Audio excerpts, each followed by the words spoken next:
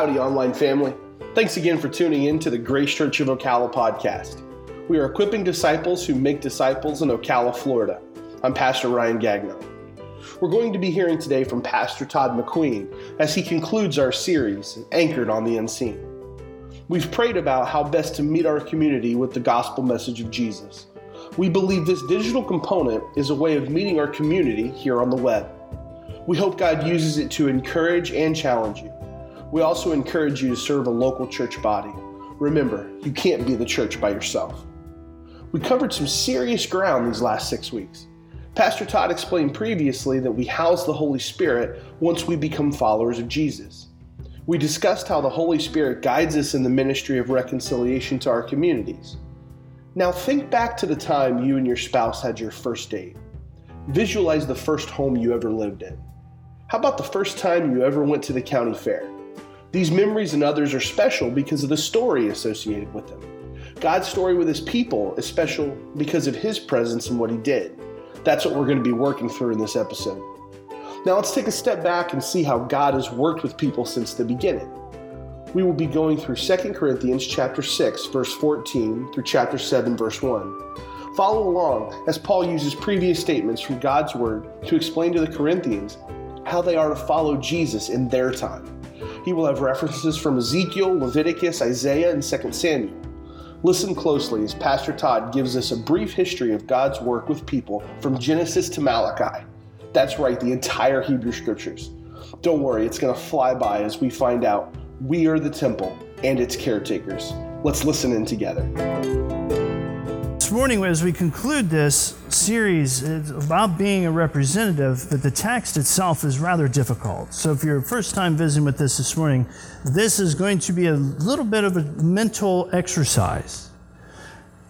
And the best way for me to get started is to use an illustration. Miss Deb, when we got married and we moved, I'm moving this desk.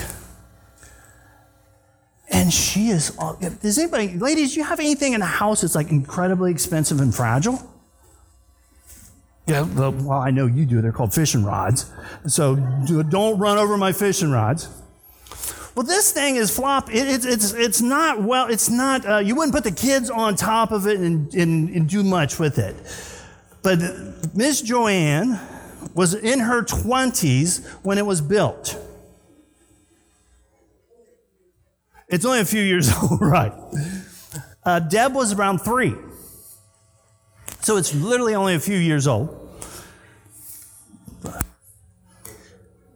I'm trying to go steady here. So it's not necessarily new. And when we moved into where we live now, she's like, be really careful with that. Be really careful with that. I'm like, I get the whole China. Miss Joanne has China from Vietnam that her brother-in-law brought back when he came back from Vietnam. I could get that. This is a desk.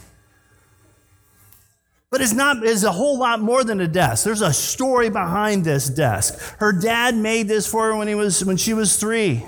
We went out to dinner the other night, and Joanne is telling me the story. It is so awesome to hear Joanne recite a story from memory.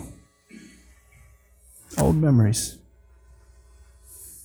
And Deb pitched in, and then she was like, wonder where it went for this part of the saga, because Deb has 5 boys and a girl, and it lived through that. So it ended up in Deb's house. It ended up in one of the boys' house as they were growing up. Then as it got transferred from here to here, the desk has been everywhere, man. The desk is like Johnny Cash. Is it of value? When Miss Deb passes away and this thing goes up for auction, who's going to bid $2? Come on, give me 3. But what if you wanted to buy it off of Deb this morning, how much would it cost? Doesn't have a price on it. The value is in the story. The value is in the story. And this morning, I have to take you all the way through the Old Testament. Hang on. I'm not going to go verse by verse. But the value of the temple is in its story. where it started, why God started it, because we're going to end up somewhere familiar today, and familiar text challenge us to think about it in light of what Paul is using in the context of Corinthians, the temple. We are the temple of the Holy Spirit, but that is valuable because of the story. And that story starts clear back in Leviticus.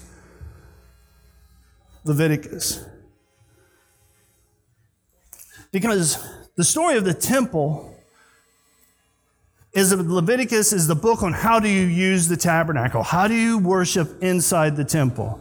Leviticus is the play-by-play. But how did they get to the tabernacle, the tent, the really, really fancy tent that God had them made when they left Egypt? But here's where the story gets pretty neat. It starts with God rescuing a nation from Egypt. Have you seen the movie Exodus? It's in the movie theaters. Still big news today. So God rescues a people as slaves. And he does so in dramatic fashion. So we have the book of Exodus. God is defeating each one of the gods of Egypt. And he declares himself to the world and to Israel, I am your God. I will rescue you. I will rescue you. And literally where the word redeem comes from is to buy back. He bought a people from Egypt who didn't even have a clue that he was coming to rescue them. He took the initiative. So God literally says, I will break the yoke of your slavery in Egypt, and you can yoke with me. So the book of Exodus ends with God setting up a specific location for the first time since the creation story. God walked with Adam and Eve in the garden. Where's the next time he sets up a residence with a zip code? The end of Exodus. The tabernacle. He dwells there. When he got his mail forwarded, it went to there. That was a bad joke. That's why it's really pretty amazing that God dwelled with his people in a tent in the wilderness. So from there, they go into the promised land. And they eventually move from having a tabernacle, the tent, where they moved it. When God said move, we're moving, to having a permanent place called the temple. And who built the temple? Come on. Solomon. Solomon built the temple. Was it really super nice? Yeah, it was. Super fancy. And what made it incredibly important? God, at the end of Moses commissioning this, what happens? God comes in and takes up residence there. It's huge. It's a monstrous deal. But then there's discipline. The people of Israel don't follow God really well. And God sends the prophets, Ezekiel, Jeremiah, Isaiah, for long and years, generation after generation. He says, turn to me or I will spank you. It's a really, really nasty spanking. But over generations, God warns of this spanking. And the spanking comes. What happens to the people? They're taken out of the land, and what happens to their beautiful temple? Destroy it. Who destroyed it, by the way? Nebuchadnezzar. Boom, it's done. And we just got done studying Lamentations this morning in Bible Fellowship, and it's a hard ending. When God gives a spanking for not following him, it's really, really tough. But during the time when Ezekiel's saying, hey, repent, turn back to God before he spanks you, while they're on the way to Babylon, Ezekiel promises that you will someday again have a temple. So God has liberated them once from Egypt, gave them the tabernacle, then they got the temple, then they get in trouble and go to Babylon for 70 years. God promises a new temple. This is the second temple. After 70 years in Babylon, they get to rebuild the temple. It's big for them. Those books are Ezra and Nehemiah. And all this time, God had made a promise to David. We sang the song. Remember King David? Who wanted to build a temple? David did. And Nathan the prophet comes in and says, you're not going to build it. Your son will. But at that time, God's got an incredible plan for you, David. Through your line, there will be the king that will always sit on the throne, King Jesus. So at the same time, we have this idea of a temple. The first one's a tabernacle when they got out of Egypt. Then we have the building of the temple when they take the promised land.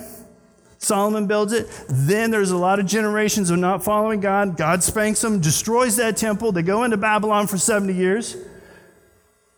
Then they go back and rebuild the temple for the second time. And meanwhile, God is saying, I want to be your parent. I want to be with you. So the story of the temple is rich. It is long. I just gave you the cliff notes of cliff notes. Open your Bible from Genesis to Malachi, and that's the story I told you. Wow, it was hard not to give a whole lot more details. But do you understand how the value of the temple is in its backstory? Huge story. Huge story. So now this morning, move with me to 2 Corinthians and go to the end of chapter 16 first. We'll talk about the backstory and where that lands with us today. Chapter 6 of 2 Corinthians, at the end of verse 16. For we are the temple of the living God. Start there, please. Everybody there? Got their finger at 4? The word 4? For we are the temple of the living God, as God said, I will make my dwelling among them, and I will walk among them, and I will be their God, and they shall be my people. Stop there. Look what God's saying. For we are the temple of God, temple of the living God. When we come to know Jesus Christ as our Lord and Savior, who takes up residence inside of us? The Holy Spirit does. We become the temple. With that huge backstory, what is so amazing about when you decide to follow Jesus, about what happens literally to you with your body as a representative for Jesus? Did you house the Holy Spirit? Big stuff, right? And that's set in the context of Solomon's temple. It's set in the context of the tabernacle and everything that went into it. But look at Leviticus 26, 11 through 13, and I will read this to you. I will make my dwelling among you, and my soul shall not abhor you. And I will walk among you and will be your God, and you shall be my people. I am the Lord your God, who brought you out of the land of Egypt, that you should not be their slaves. And I have broken the bars of your yoke and make you walk erect. Now move your finger to verse 16 in 2 Corinthians. Look familiar? Verse 16. I will walk among them, and I will make my dwelling among them, and I will walk among them, and I will be their God, and they shall be my people. Paul is quoting from Leviticus.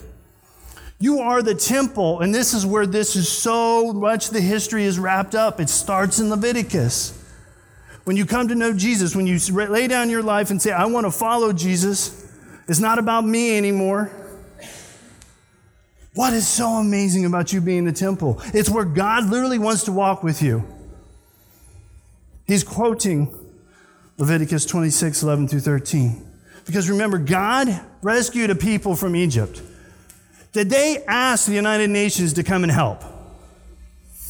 No. They had prayed to God and said, hey, come and help us. And one of the greatest things that we celebrate as followers of Jesus Christ, and the Jews even to this day, is Passover. Is God rescuing them from the land of Egypt. God taking the initiative. And when God rescued his people, he had some pretty basic rules. Worship only me. God said, just worship me. Take time to worship me. And God said, keep holy what I say is holy. If I call it special, you better keep it special. That's basically the rules that God came up with. And look at the image in Leviticus. What did God break? Their yoke of slavery with the Egyptians. It's an incredible image.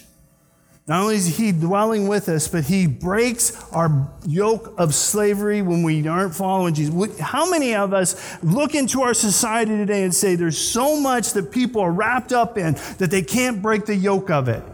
Whether it's addictions, whether it's cycles, whether it's pain, whether it's relationships. And we look at what shackles them and we see this yoke fastened around their neck and they're pulling with all their might to probably try to figure this thing out. And God's like, I want to break that. I want to liberate you. I want to set you free from that slavery. Now look at verse 17. Therefore, go out from their midst and be separate from them, says the Lord, and touch no unclean thing. Then I will welcome you. Paul is quoting Ezekiel 37:27. Ezekiel 37:27 is where God says, I makes the promise again. I will make my dwelling among you. Ezekiel comes after the first temple has been destroyed. You're a group of people, you've had your temple, it's been destroyed, and you're being taken off to Babylon, and there's this dude named Ezekiel. And he yells out, hey, God promises to make another one. Why would God tell him that then? They're on the way to captivity for 70 years. Jeremiah said it would happen for 70 years. And they're being led out, and once again, Ezekiel quotes Leviticus. Your God wants to make another dwelling with you. This is a promise for the second liberation. They're going into captivity, going back into slavery, and God's going to tell the same story yet again. You understand? God told the story the first time with Egypt. Second time he told the stories with what country? Babylon. I will dwell with you again. And then Paul quotes Isaiah 52:11. My dwelling place shall be with them, he said in Ezekiel. Then in Isaiah 52, he says, depart when you go out from there, Babylon, touch no unclean thing. Go out from the midst of her, Babylon. Purify yourselves, all you who bear the vessels of the Lord. Who are the bearer of the vessels in the temple for God? The priest. So they're going away. They're getting a super spanking. They're getting deported out of the land. They're going to Babylon. Ezekiel yells out, hey, he's going to do it again. He's going to make another temple. And Isaiah says, hey, when you're all going out, make sure when you leave there, you purify yourselves. Don't be like Babylon. But as you come out, all you who carry the vessels of the Lord. Who are the vessel carriers today? We studied this. What does Paul use for an image for vessel carriers? Tents and jars. Jars of clay. You hold something amazing that God has placed in you, an immense treasure. See the connection Paul's making here? You are incredibly special when you decide to follow Jesus. As a Jesus follower, he wants to dwell with you. That promise has continued. And he says, when you leave your captivity, when you leave slavery, when you leave the bondage, whatever you had in the life before, turn your back to it, purify yourselves, set yourself apart for God, and be a sanctified, set-apart vessel carrier for the Lord. Because you are the vessel. Now move to verse 18 in 2 Corinthians.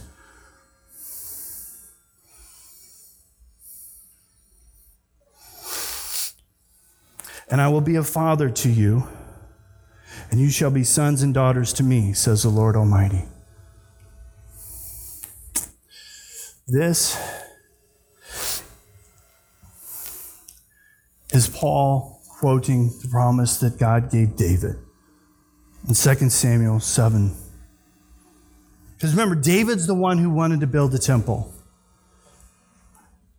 And in 2 Samuel 7:14, God says, I will be a father to David, and he shall be to me a son. When he commits sin, when he does wrong, when he does iniquity, I will discipline him with the rod of men. God makes a promise to David, I want to be your dad. I want to have a familial, I want to have a parent-child relationship with you, but that means discipline. God makes a promise to David there should always be a king on the throne. Remember, David wanted to build a temple. So it's in the context of building the temple that God makes this promise to him. What does Paul then quote right here? That same promise, and I will be a father to you. I don't know about you this morning, but when I think about other people and myself, when we think about what our parents are like and who raised us, who has spent the time with us to equip us to go out into adulting, well, that's still crazy at 46. Who wants to be that parent to love us? God does.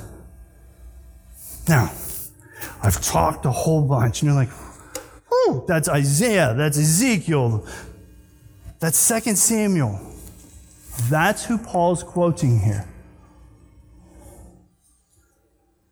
God says, you are the temple. This is the backstory. All of that.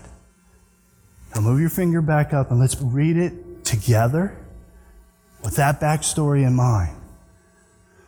For we are the temple of the living God. As God has said, I will make my dwelling among you, and I will walk among you, and I will be your God, and you shall be my people. Therefore, go out from the midst and be separate from them, says the Lord, and touch no unclean thing. Then I will welcome you.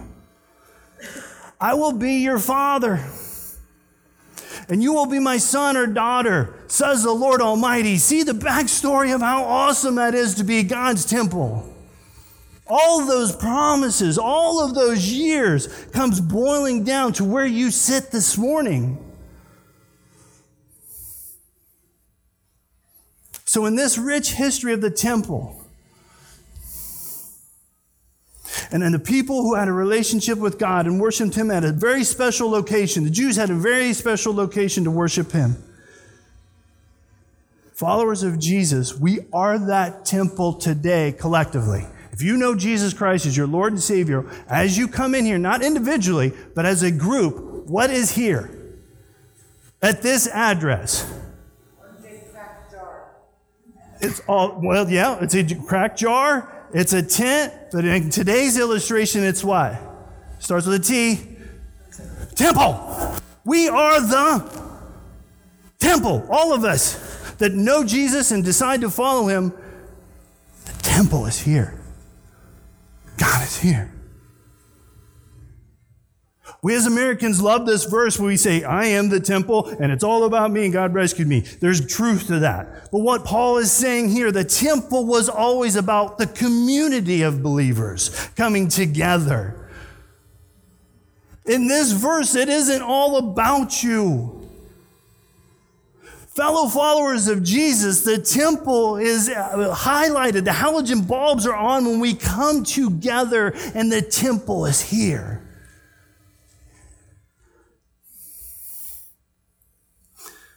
So what does yoked have to do with that? Glad you asked. Move your finger up to verse 14, to where Paul starts the argument.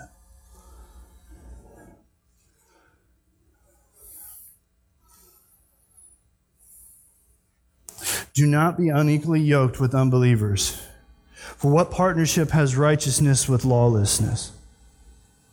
Or what fellowship has light with darkness? What accord has Christ with Belial? Or what portion does a believer share with an unbeliever? Or what agreement has a temple of God with idols? Look, since you are so special to God, since you are that temple, since we are that temple, don't yoke that. Don't lock yourself in with somebody else who is anti-God. I was really struggling how to present these verses this morning, but I'm doing backwards because Paul says, hey, don't be yoked. Don't yoke your temple up with something bad.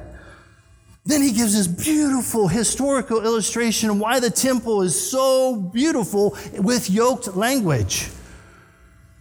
So since, therefore, we are the temple of God, if we follow Jesus, if we claim to follow Him, and we've accepted what Jesus has done for us on the cross, since, therefore, you have to ask yourself, to whom am I yoked?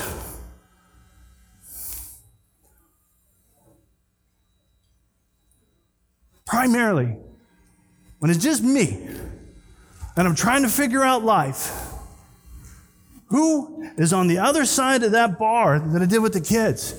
Are you doing it all by yourself? Are you yoked up with Jesus? Listen to these words in Matthew 11.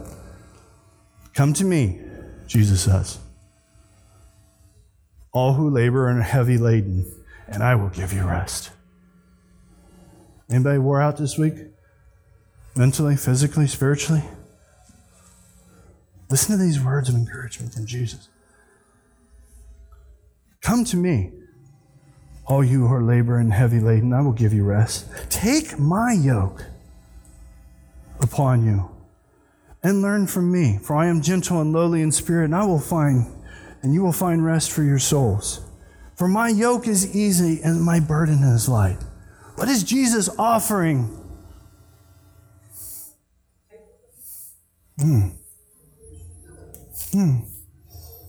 Okay, remember with the kids.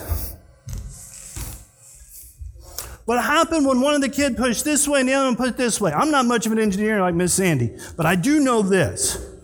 Jesus says, yoke up with me. It's like the agricultural term. You got one cow over here, or Corey, you got a little pony over here, and you got a big draft horse over here. Liz, you were big into horses.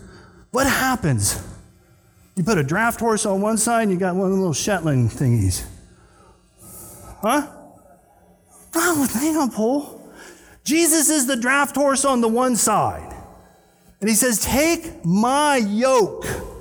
Not your yoke. Who owns the yoke? Work with me? What's the personal pronoun there? Jesus says, take my yoke. Not yours, not the one you need help with. It's not Ross trying to figure out what to do next week and say, hey, Jesus, will you take the other side? It's not the country song, hey, Jesus, take the wheel. He's got the whole car. This image is Jesus' yoke. Jesus is on one side, and he says, join with me. If you're going to lock two draft horses together, what do they have to do together? They got to work together. Who's the lead draft horse in the yoke in this image? Huh? Jesus is. So he says, take my yoke under his control, then the burden is light. Huh?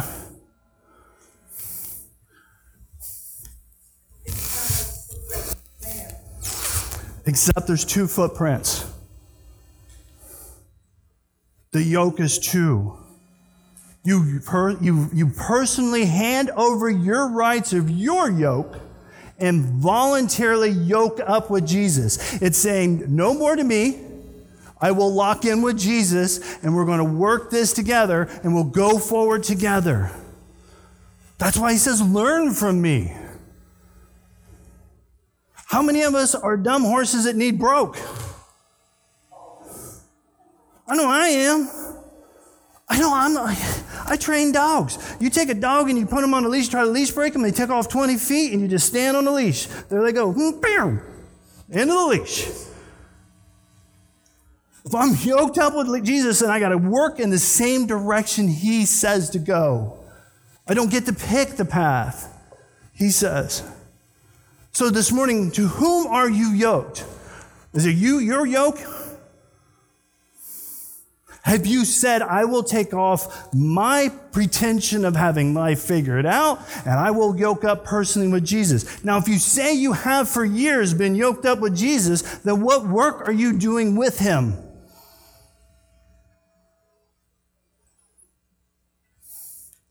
Now, the other image that's valuable in here, and Paul's going to move to this, is with whom are you voluntarily yoking? Jesus claims the primary person to which you yoke.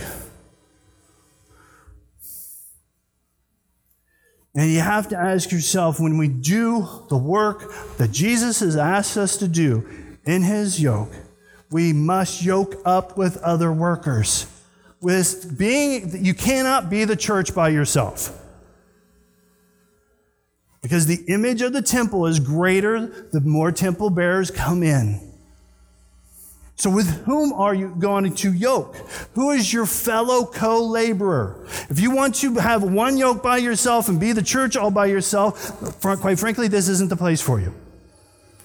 Come together as a family to yoke up with one another because you want to be yoked with other people who are chasing after Jesus.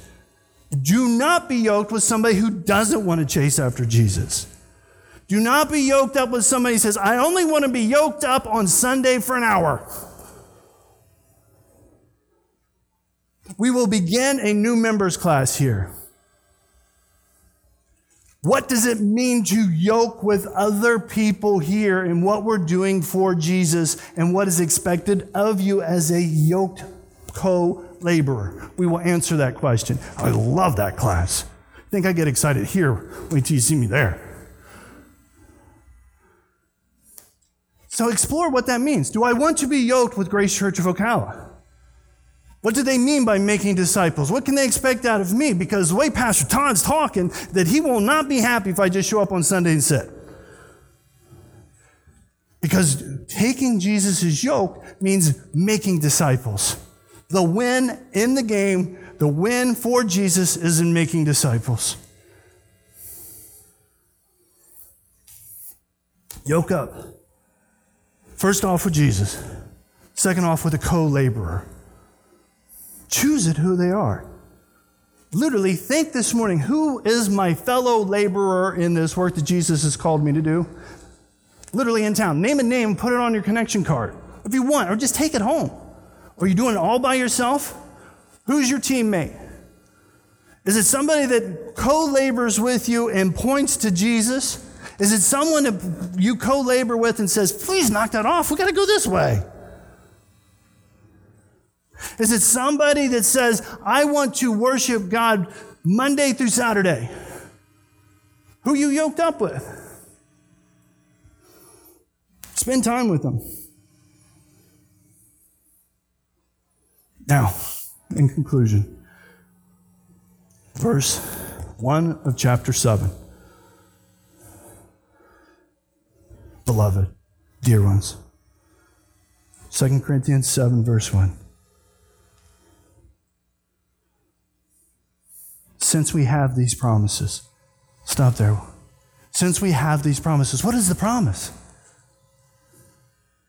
You're the temple, and you're yoked to Jesus. The temple idea and the yoking idea is brought to a head. Chapter 7, verse 1. Since then, you have these promises. Beloved or dear one, let us cleanse ourselves from every defilement of body and spirit, bringing holiness to completion in the fear of God. Whoa, Paul. For real?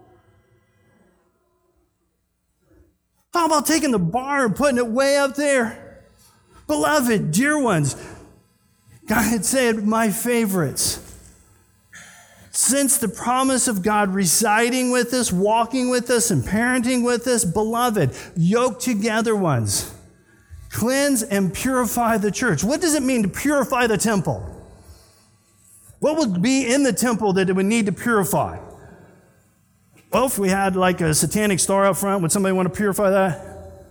Well, just think of the Old Testament stories of what had to happen when they purged the temple. There was all kinds of crazy garbage in that thing. It's like the empty closet rule in a house. The one doesn't exist. Well, if they're not using it, they just start putting stuff in there. And God over and over again says, cleanse my temple. So what does it mean to purify the church? Purify us collectively. And notice he says, it's inside and outside. I will never be one to say, as long as you behave correctly around us, you'll be okay. You can only do behavior modification for a little bit. What is in the heart will come out the hands and the feet and the mouth. So, if we're the temple, and since you have these promises, what does it mean to purify what's here at this address? 6474 Northeast 7th Street, Ocala, Florida. Is there sin in here that we need to address? Now, this is where the text gets super hard, and I have to preach it. I don't have any option. I don't know everybody's inside and out. Do I get up on a Sunday morning and pray, God, please purify me because my thoughts 5 minutes ago on a drive here with some moron coming off of Banyan Avenue, Banyan Road, yeah, I'm like, I'm preaching a sermon on purifying and does Jesus say, be perfect, then come to him? No. But he's saying, keep the temple pure.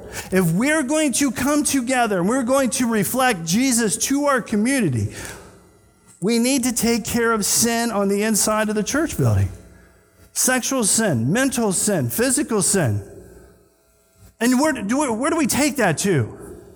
If you're here this morning and you're struggling with some kind of sin, I don't want to meet with you at 2 o'clock this afternoon and hear your confession. I'm going to be a nap. I'm going to be in nap time. Who do you take it to? God. Who wants to forgive you? As a loving parent, remember, God promised to David, I want to be your dad. He wants to reconcile with you.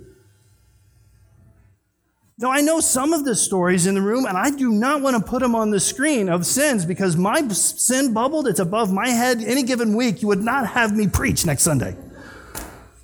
But I do know we need to deal with it. Inside and out. Bring holiness to completion in the fear of God. What's the goal? Holiness. What does holy mean? It's set apart. Think temple. What were the holy things inside the temple besides the people? What were the holy things? You got the altar. The altar was holy. What else is in that's in the temple? I'm not asking you to memorize all of Exodus for this, but they did sacrifices, so they had tongs for the meat. They had knives. They had all these tools. God said those things are holy. What makes them holy? Okay, here's a whole deal. Miss Jessie I love this. Best example. My toothbrush is holy. It's only for me. I don't want to share it with you, and you don't want to share mine. It's separate. It's distinct. It has a special purpose. That's what holy means. Since we are the temple, and God said, hey, keep those things holy. You have been set apart for work for Jesus to be yoked with him for a special purpose. That's what makes you holy. Are we holy because we happen to wake up and drive in this driveway this morning? In and of ourselves. Is a shovel in the temple in and of itself holy? It's its use.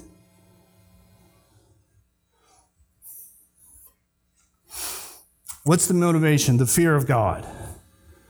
If you love and follow Jesus, it's, whoa, that's my God. The one who spoke the world into existence, who loved me enough to come and die for me, who rose again from the dead and promised to come back. It's Isaiah when he's called to go follow God and he gets his vision of God in the temple. He goes, it just blows his mind. That's fear. It's a holy, it's a special reverence.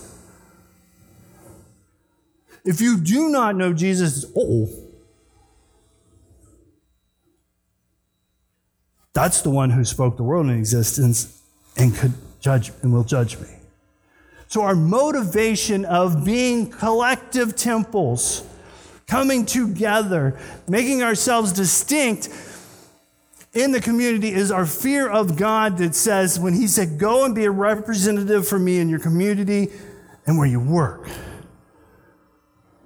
That's our motivation. Because remember, we are the temple.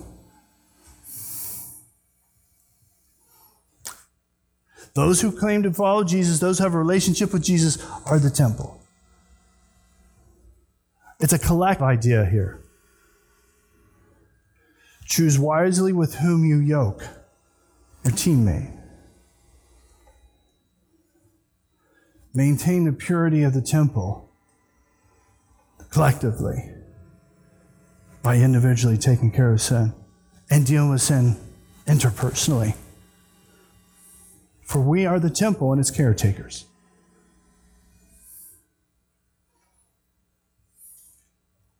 We are the temple and its caretakers. So this morning, with whom are you yoked? First off, are you yoked up with Jesus? Have you taken the yoke off of your life and you purposely, voluntarily yoked up with him? Has that ever happened? Secondly, are you yoked up with other co-workers in your community? Or are you doing it all by yourself? I already let the cat out of the bag. We're having a new members class. I would love for you to join that just to explore what it means to be yoked. Here. How are you taking care of this temple? This would be so weird to have out of context, but in the context of this sermon, think yourself this morning, how am I taking care of this collective body? It never is about you. Loving others is reaching out to them. So you this morning, how are you taking care of this temple, of what's here, including the kids in the back? And share your temple story in your community. When did God make in you a clean heart? When did he take up residence in your life to make you incredibly special because he took up residence in your life? Share that temple story. Now, I don't know if you would go to work tomorrow and say, hey, let me tell you an entire story of the Old Testament and how I'm a cool temple now. I mean, yeah, maybe if you got all day, that'd be cool. But you understand what I'm saying? Share your temple story. Next Sunday from 3 to 6, invite people to come here and just hang out and realize, hey, we cook good food and we're not weirdos. Well, you think, yeah, there's a long, weird, bearded guy. I don't know how, I know Corey, yeah, my weirdo, that's my neighbor. I know how weird he is. This is a great opportunity just to come and hang out. Everybody needs to eat next Sunday. And Miss Joanne's doing her baked beans. Amen to that? Yeah! So invite people to next weekend to just come and hang out from 3 to 6. Go in your communities and spheres of influence, where you're at, your neighbors. Share your story because you are a temple and its caretaker.